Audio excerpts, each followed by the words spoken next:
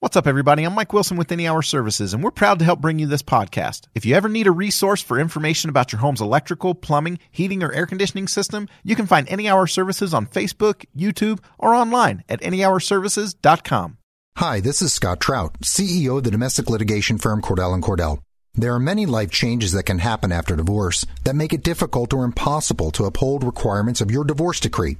The orders issued in a divorce are based on the facts presented at that time, but the circumstances used in issuing those orders can obviously change. If you feel a modification to your court orders might be necessary, talk to us at Cordell & Cordell. Contact CordellCordell.com, 1065 East Hillsdale Boulevard, Suite 310, Foster City, California, 94404.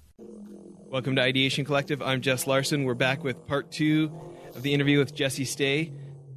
Design and integrating social into your design is a major factor in ensuring your app grows. This is another episode of our Innovation and Leadership series where we interview pro athletes, world-class musicians, CEOs, Hollywood filmmakers, and a wide variety of other high achievers. Before we get rolling, we want to invite you to get involved in the charity our founders helped start called Child Rescue. We work to combat child sex trafficking in the U.S. and globally. The top project you could help with now is in Cusco, Peru. There are 20 girls that the local government rescued but didn't have anywhere to keep them safe, so they put them in jail. The government has said that they're willing to give custody of these kids to the aftercare facility we're helping to expand now once we raise enough money and build an extra building there. To learn more, please click on the Child Rescue tab on our website, which is icollective.co. So with that out of the way, let's get to the interview. Jesse, when we broke off yesterday, we had talked a lot about maybe some more of the mechanics of, this kind of social media marketing that actually turns into revenue. And there's a lot of people with opinions on stuff like this, but you're a guy who actually has 85,000 people following him personally on Facebook, and you've written these 9 books. That's my personal profile. My page has 450,000. Right? So, you're definitely the person of all the people I'm connected to. You've got most personally, so I'm glad. We're gonna have to send you like a blue ribbon for that. I don't need anything. So, but talking about this thing, because so many of our listeners, whether they're inventing their own business or charity, or they're an innovator within a larger organization that's trying to make something grow. This engine of how can I make more than I'm spending, and where should I spend that to be able to make more than I'm spending? This is something that a lot of us spend a lot of our week trying to decode, right? Yeah. So what I'd love to talk about is, where we've gone through a bunch of the mechanics, I'd love to talk more about the mindset and how it's actually worth it for innovators to spend the time to speak this language. So whether they're hiring you guys or whoever they're working with on something like this, that they can actually show up to the table and be a partner. Yeah. Talk about, in your mindset, like, what are the things that people should be reading? What are the books people should be listening to, or the blogs people should be on to really get past the buzzwords and get more into the meat of it? Oh man, that's a good question. I'll be honest. As an innovator myself, I read a lot. Most of what I find is on my personal Facebook profile, and it's just following the right people to do that. Mm-hmm. Who are some of the people you like to follow? So some of my favorites are, I really like Jon Loomer. A lot of what I do is in the advertising space, especially social media advertising. Jon Loomer is one of the top influencers out there in terms of social media advertising, and his style of advertising is very much in line with the same style that I use in my agency and that we use with clients. Dennis Yu is another. He's a good friend of mine. Both these are friends of mine, but Dennis Yu is that YU? How do you spell his last name? YU. Yep, Dennis YU. We'll have links to these on Jesse's page on icollective.co. But keep going. And Dennis, he's written for All Facebook, Inside Facebook, and now all those have been acquired by Adweek. You'll find a lot of his stuff there. I follow his Facebook profile, so whatever he shares there, I get. But and he's kind of similar in the ad space and the growth hacking space and such. I really like his approach. So and it's right in line. He and I have lunch and we share ideas all the time. Hey, that's another word I feel like gets thrown around real easy, but people don't necessarily define as often. For you, what's growth hacking for you? It does get overused. And you'll hear me. I likely don't use it very often when I say it because there are multiple definitions. For me, growth hacking is creative ways. For me, it's creative and futuristic ways of building growth for a company. It's coming up with new, creative, measurable ways to grow a product or a company in various fashions. Can we actually talk about that measurement? When you're helping a customer calculate, the lifetime cost to get Sure. someone from lead to customer, what does that dashboard look like for you? Or is there tools that you favor? Or what is this reporting system like for someone who hasn't been through it? What does that actually look like? Yeah, so the majority of what I'm looking at, it usually depends on what the client has set up. I want to first look at the client systems. How are they currently measuring? And that's why partly it's important for the client to have some basis set up so that they're tracking some of this. And we'll usually help them with that if they don't have it. Utilizing tools like Marketo, Salesforce, and such, you can at least start tracking some of the sales process. And then I like using the raw tools myself. I don't particularly have a full out dashboard for this at the moment. I utilize playing math and looking at the analytics And do you guys just write a report, or where do you, tools. When you're coming back to the customer, what is that format? So I use a lot of Google spreadsheets. I use a product called Report Garden for reporting back to the client. What's that? Report Garden takes all your various tools like Google Analytics, Facebook ads, various other services as well, and allows you to produce reports out of all that data pulled together. And so we utilize that a lot to kind of visualize a lot of how everything's tying together. And at the same time, I don't use third-party tools for Facebook ads. I use Facebook's Ads Manager and Power Editor to manage all that, because I found I can get more data there than I can any other third-party tool. Because I'm looking at the raw data with that, and I've got a lot more power that way than relying on a third party to decide how I use the data. Facebook Ads has spreadsheets you can download, that spreadsheet reports that you can pull down, and has all sorts of data, both on page insights as well as your ads. Twitter has the same thing for their ads platform. And for somebody who this sounds overwhelming for, help me understand, once you get all this data, that essentially the point is not data for data's sake. It's so that you can go through it and say, this is working, let's double down on that. Hey, this isn't performing as well, let's scale that back. Yeah, that's right. So the majority of my time is usually focused in Facebook Ads Manager. That's where Facebook produces the cheapest ads, and for the most part produces the majority of the data. If I'm looking at more of a direct ad play where I'm trying to do more sales or growth directly through Facebook, and I'm not looking at a larger picture than just that, which we do sometimes, then I can get all the data I need. I'm looking at my cost per conversion with Facebook, which Facebook gives me that exact number. I can look at exactly how many mobile versus desktop versus newsfeed versus right rail ads versus various audience types and such, and how much are all of those driving in terms of sales and conversions directly through Facebook. If I'm going at a bigger play, I'm also looking at usually I'm looking at the client's own systems, looking at their numbers inside Marketo, inside Salesforce and such, and how many full sales am I getting? And we usually come up with systems to tie that together with the ads that we're sending to the leads that we're sending to them. And of those, how many are we actually converting? And then I'm taking that number and saying, of our current ad spend, how many real sales have we gotten from that? And then I'm just tying that together. So I and that's actually fairly easy to do.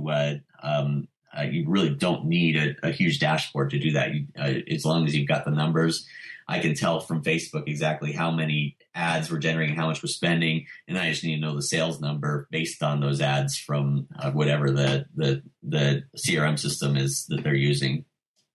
Okay. I want to actually come back and talk about these systems in a minute, but as a slight tangent, let's talk about a couple of other things just briefly. So Paul Allen from Ancestry.com had you come over to them and help build an app that back in 2008 made it as the #1 Facebook app. If you were going to think of like one insight from that experience, what do you feel like you learned from that? So I mostly did some of the wireframes for that initially, and then I had lunch quite a few times with them. But in terms of learning experience on that, I'd say design and integrating social into your design is a major factor in ensuring your app grows. I like to tell clients as I'm helping them build products that as a user uses their app, as a user uses their website or whatever they're building, how can you ensure that user is seeing their close friends and family within that experience and being encouraged to share their experience with that close friends and family? And every app should have some element of this. That Facebook login button is very powerful, because when you click on it with one click, automatically you've now got that person's contact information and all sorts of information about that individual and their friends. And you can build really cool experiences around that, where your app itself will promote itself without ads and other things if you do it right. So on that line, for instance, Ideation Collective, we're going to be doing a thing where we're making kind of like lynda.com or Pluralsight type videos, but on entrepreneurship specifically.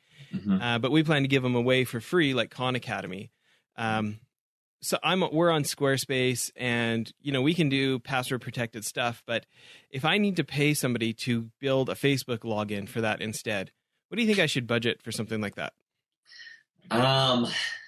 For the Facebook login and integration, I'd say anywhere from $2,000 to $5,000 is a good start. And what kind of a shop do I need to be? Who do I want to look for to do something like that? My shop can do it. I'd look for specifically shops that have experience building Facebook apps and Facebook integrations. There's actually a whole Facebook developer partner program you can look up if you just Google it. The Facebook developer. Actually, verify that people. Have that background. Facebook has a whole list of them on their own site that you can go to. But I'm glad you bring up a resource like that, because in the agency world, in my experience, is everybody will tell you they can do everything, and what they mean is they can hire a guy who can do that, right? And so going through and verifying, do people actually have the experience to advise you, or do they know a guy who has the experience? Yeah. And maybe going right to the horse's mouth, kind of. And at the same time, I think it's also important to realize that if they're just a single guy doing development, they can do it.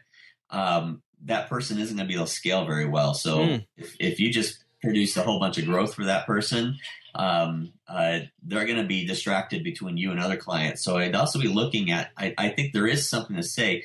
if like for my company, I do hire other people to do some of the development, but I've got experience myself building apps and such. So I know how to, I know how to grow an app, and I'm paying attention to the process as that app's being built by my team.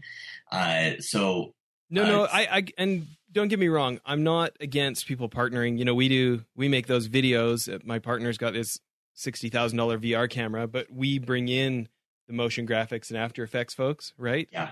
My concern is when people, when agencies represent to the client that this is their skill set, when what they mean is it's somebody else. And as a client, actually talking, like being able to verify who's doing what work instead of, people maybe unethically representing that they're the one-man band, or that, that they're Superman and can do it all themselves. And it's like, anyways, just getting the intel directly from the expert, even if your agency is the one bringing the expert in. Yeah, I look over their history and what have they done over time, and that will tell a lot. Because if they're just hiring other people, chances are they've hired different people at different times for different things, and if they're not really an expert on this, that will show through in their past experience. But especially, I'd look at the founders and those that are truly leading the business, and what is their experience. Yeah. Okay. Next one, building Social 2. You get this thing to 100,000 users. You've got Britney Spears and Pepsi and MC Hammer and all these people as users. What do you feel like, having been through that growth experience, you can now bring as an expertise to the other things you grow? Well, for one thing, I when I built social2.com, I was a lowly is a bad term to use, but I was a developer that didn't have a lot of business experience as I was growing it. And that's obviously changed quite significantly over the years. But I learned quite a bit about business as I was running that, and we ended up the business itself. Twitter started releasing new features and API limits and such, which caused us to have all sorts of issues. And I learned from Social 2 that I needed to have a solid business strategy in place where I was making money off of those users.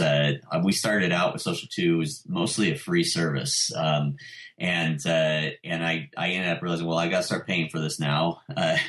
I used it originally just a bunch of tools that were helping me on Twitter and a few others. Guy Kawasaki was one of those and such. And I ended up, we do a one-time charge. You pay one time $10 and you can use it forever on such. And that just wasn't sustainable. And if I were to do it over again, I would probably have had monthly subscriptions, yearly subscriptions and such, at much higher prices, where I already had clients or users like PepsiCo and such on there. I know I could have charged more. And that's actually what I really learned from the service in doing that, was the idea that as you're building a product, you've got to make sure you have from the beginning a sustainable business model that will last. Yeah. It's it really helps the staying alive factor to steal a bad pun from your world. Okay. We're doing rapid fire here. Okay, the next one. Going back and actually, you've written the Facebook for in this Facebook for Dummies series, you've stuff like this, and then Facebook hires you back to them to help them with Facebook Connect. What do you feel like a main learning from that experience was? Sure. So, I hadn't written any For Dummies books at that point yet. I wrote I'm on Facebook Now What, and another one called FBML Essentials with O'Reilly that is now mostly deprecated. But that got the attention of Josh Ellman, who's now at Greylock, and smart guy. He's another one to be following and paying attention to. He knows his stuff. And he was looking for a technical writer to help them write some of the developer documentation for their wiki in order to kind of bring attention to the Fortune 50 companies to their developer platform during the launch of Facebook Connect. And I'd say your question was what was my greatest learning from that, and I'd say my greatest learning was actually that the way that Facebook thinks within their culture within Facebook, they think differently than any other organization I've ever seen or ever worked with. And in what way? I call it thinking socially. They think everything they're thinking is how it's that whole idea of what I mentioned earlier. How can I bring a person's close friends and family into the experiences that I'm developing? And from a API and developer standpoint, which was the team I was working with, they wanted to come up with ways to make it as easy as possible for any company out there to bring that person's bring the user's close friends and family into the experiences of their products and their websites. And that encouraged people to stay on the site longer. At the time, mobile wasn't as huge a deal as it is now. So it was more websites and such, but encouraged people to stay on the site longer, encouraged people to use it more, encouraged more users to come to the app because they were inviting people that were close to them into that. And that was actually where you really saw Facebook start to really take off as well, because more and more businesses, apps, websites were starting to use Facebook within their overall experiences, which were bringing more people into the website, bringing more exposure to Facebook itself. Okay, next one. I know you know a bunch of the social media influencers and people in the space in Silicon Valley. You know, one of my heroes, Guy Kawasaki, and you've done stuff with Robert Scoville and founder of TechCrunch. Talk about Randy Zuckerberg, Mark's sister. Randy's a friend. I met her from the time I was working for Facebook and through various developer events I went to back in the day. A lot of the people I met over the years are really just a matter of building friendships over time, and Randy's no different. I really, she's just a friend to me. So yeah, and that's really. I mean, if you're trying to do influencer marketing or get in contact with people of influence in different ways, the key is truly the idea of winning friends and influencing people. It's truly not really caring about getting them as an influencer, but truly caring about making friends with people, and that in turn will build the relationships like I've been able to build with various people like that. Sure. And so many people recognize the value of influencer marketing, but instead of what you just described, they show up with an ask right out of the gates, yeah, and alienate folks, and folks end up feeling objectified. Like, you only want me for my audience, you don't care about me as a person, right? Yeah. These are what we hear back from their handlers and the people on the other side. For me, I love taking people to lunch. I'm always trying to buy them food. Okay. What's kind of a weapon of choice for you of starting a sincere friendship instead of something more transactional? So I've been on both the receiving and the giving end of this. So I've seen both sides. And in terms of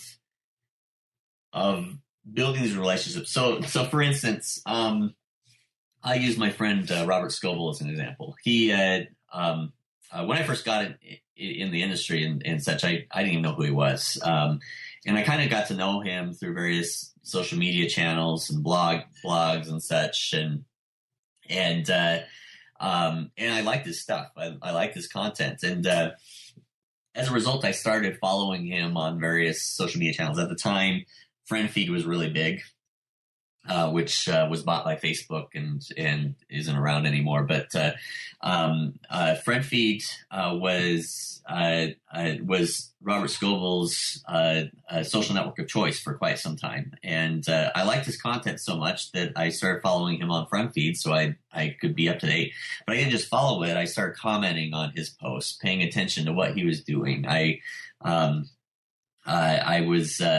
I'd participate in his conversations. He was really big into live video back in the day. He is again today. And I'd comment on his videos and I just absorbed everything he was doing. And it was just because I loved his content. And one day, I was at a conference in San Francisco Bay Area. And while I was there, Robert Scoville posted on Facebook, "Hey, I'm going out to see startups tomorrow. Does anyone have a startup they want to share?" And at the time, I was just starting to work on social too, so I didn't really have a ton to share on it at the time. But I commented in there that, "Hey, I'm just working on. I'm still working on social too, but I'd love to just meet and chat sometime." And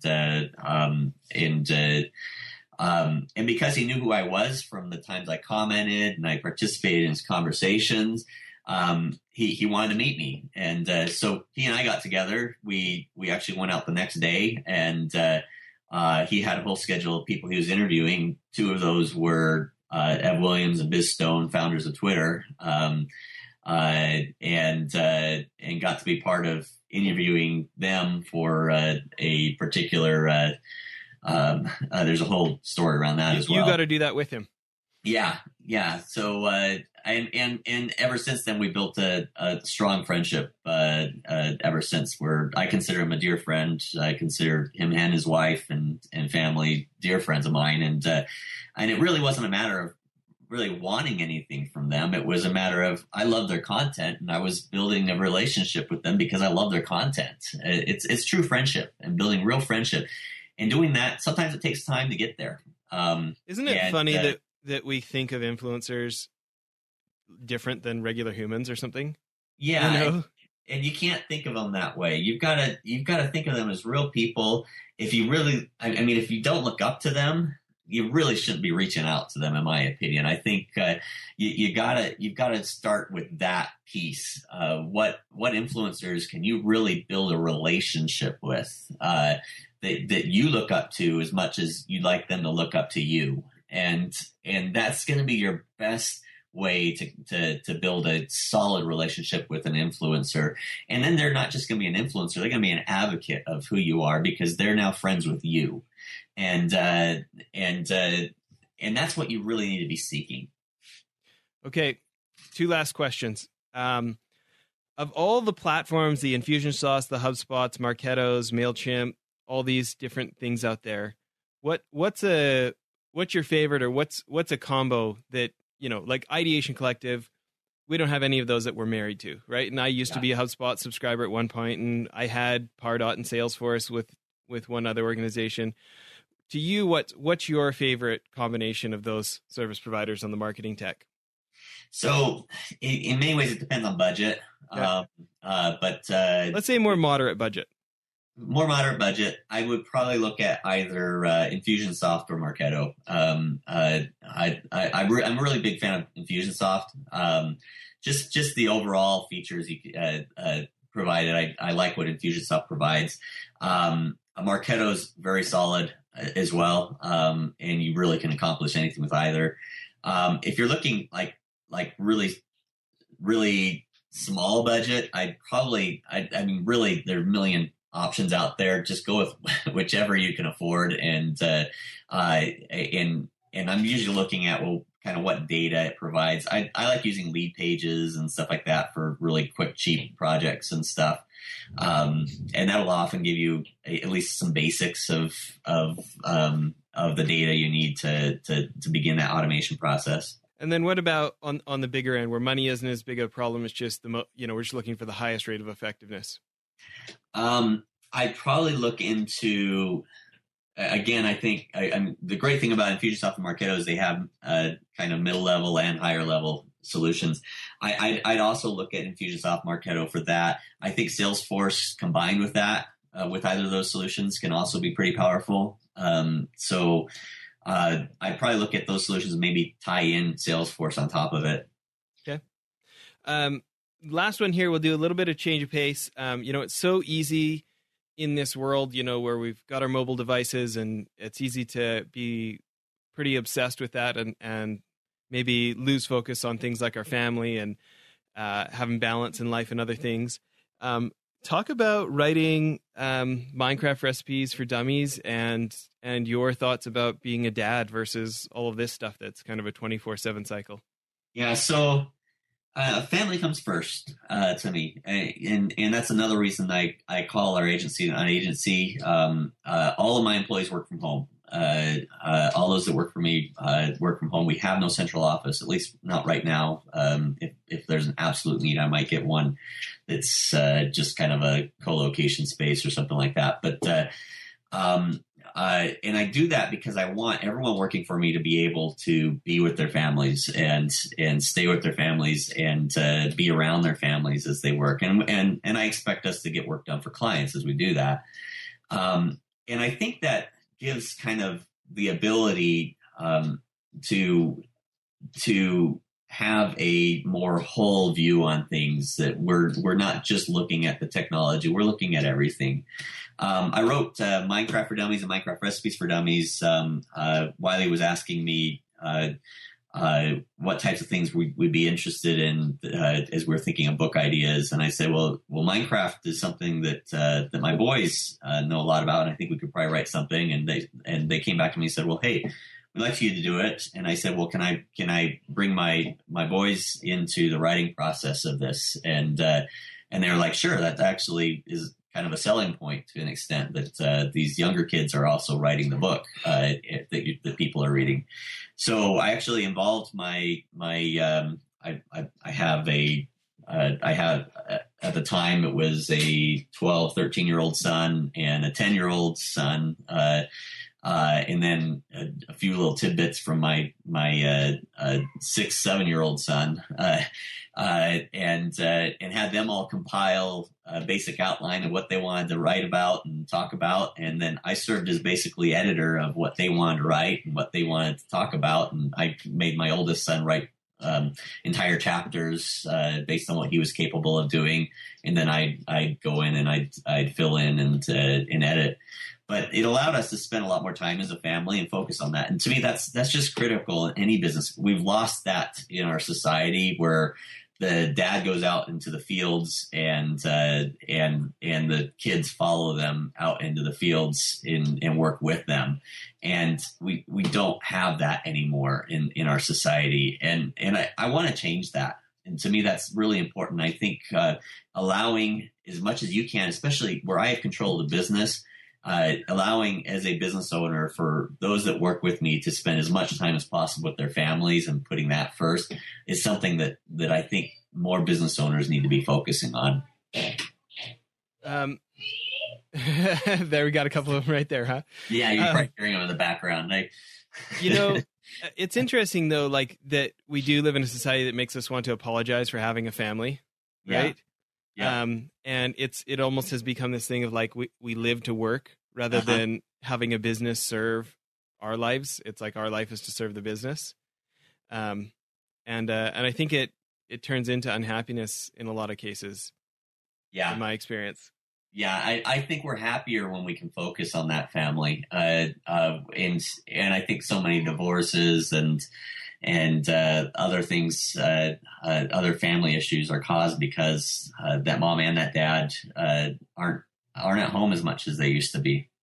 Well, and I think the funny part of this story is that book ends up being your best-selling book out of these 9 books you've written. Oh yeah, that is. I don't know if it's ironic, but it's funny. And to me, it just goes to show. I mean, Minecraft is a great family game. You can spend it with your family and play games with your family. I know know moms that have used it to connect with their kids in ways, and dads as well that use it to connect with their kids in different ways. And there's so many. I mean, Minecraft is just a start. I'm considering a book right now potentially on doing something for Pokemon Go, which is very, very similar as well. And these are great ways to just spend time with family, and you can do it through gaming. That's the cool thing about it. And I got to write a book about it with my family, and the circle goes around and around if you're focused on that. You know, one of the guys we had on the show a while back, Clay Olson, founder of Fight the New Drug, he got me into this book called do you know Clay? I know Clay well. Fight the New Drug. We're doing their ads. Oh, really? That's awesome. Well, it's apparently worked with over 1 million followers or whatever, right? Yeah. What I was going to say is he got me into this book called Super Better, which is all about the science of games and shows, you know, how basically video games played certain ways can have negative effects. But when you, like, from a physiological standpoint, they've measured when people play video games together, that it actually strengthens social bonds. And anyways, it's interesting to see like hardcore clinical science of the value of gaming as a family. Oh yeah, it's valuable, and frankly, focusing on that from a business standpoint too has proven successful as well. To me, you can be successful with a family, and you can be successful with a focus on that. So, and I think karma kind of comes back and pays that back to you when you're willing to focus on that. I love it. Well, I appreciate how much time you've given us. And for anybody that wants to connect with you, I'm guessing facebook.com/Jesse Stay is the best way. Is that? That's probably the best way. You can also Jesse at stayinalive.com. That's stay letter N alive.com. And happy to chat with anyone. That's great. Thanks again. That was part 2 of our interview. If you missed part 1, please go back an episode and download the episode before this one for the first half of the interview. As always, please check icollective.co for show notes of things referenced during the interview and to learn more about our guest. And if you're interested, we'd love to have you learn more about the charity Child Rescue. Go to the menu page on iCollective and click on Child Rescue. Thanks so much.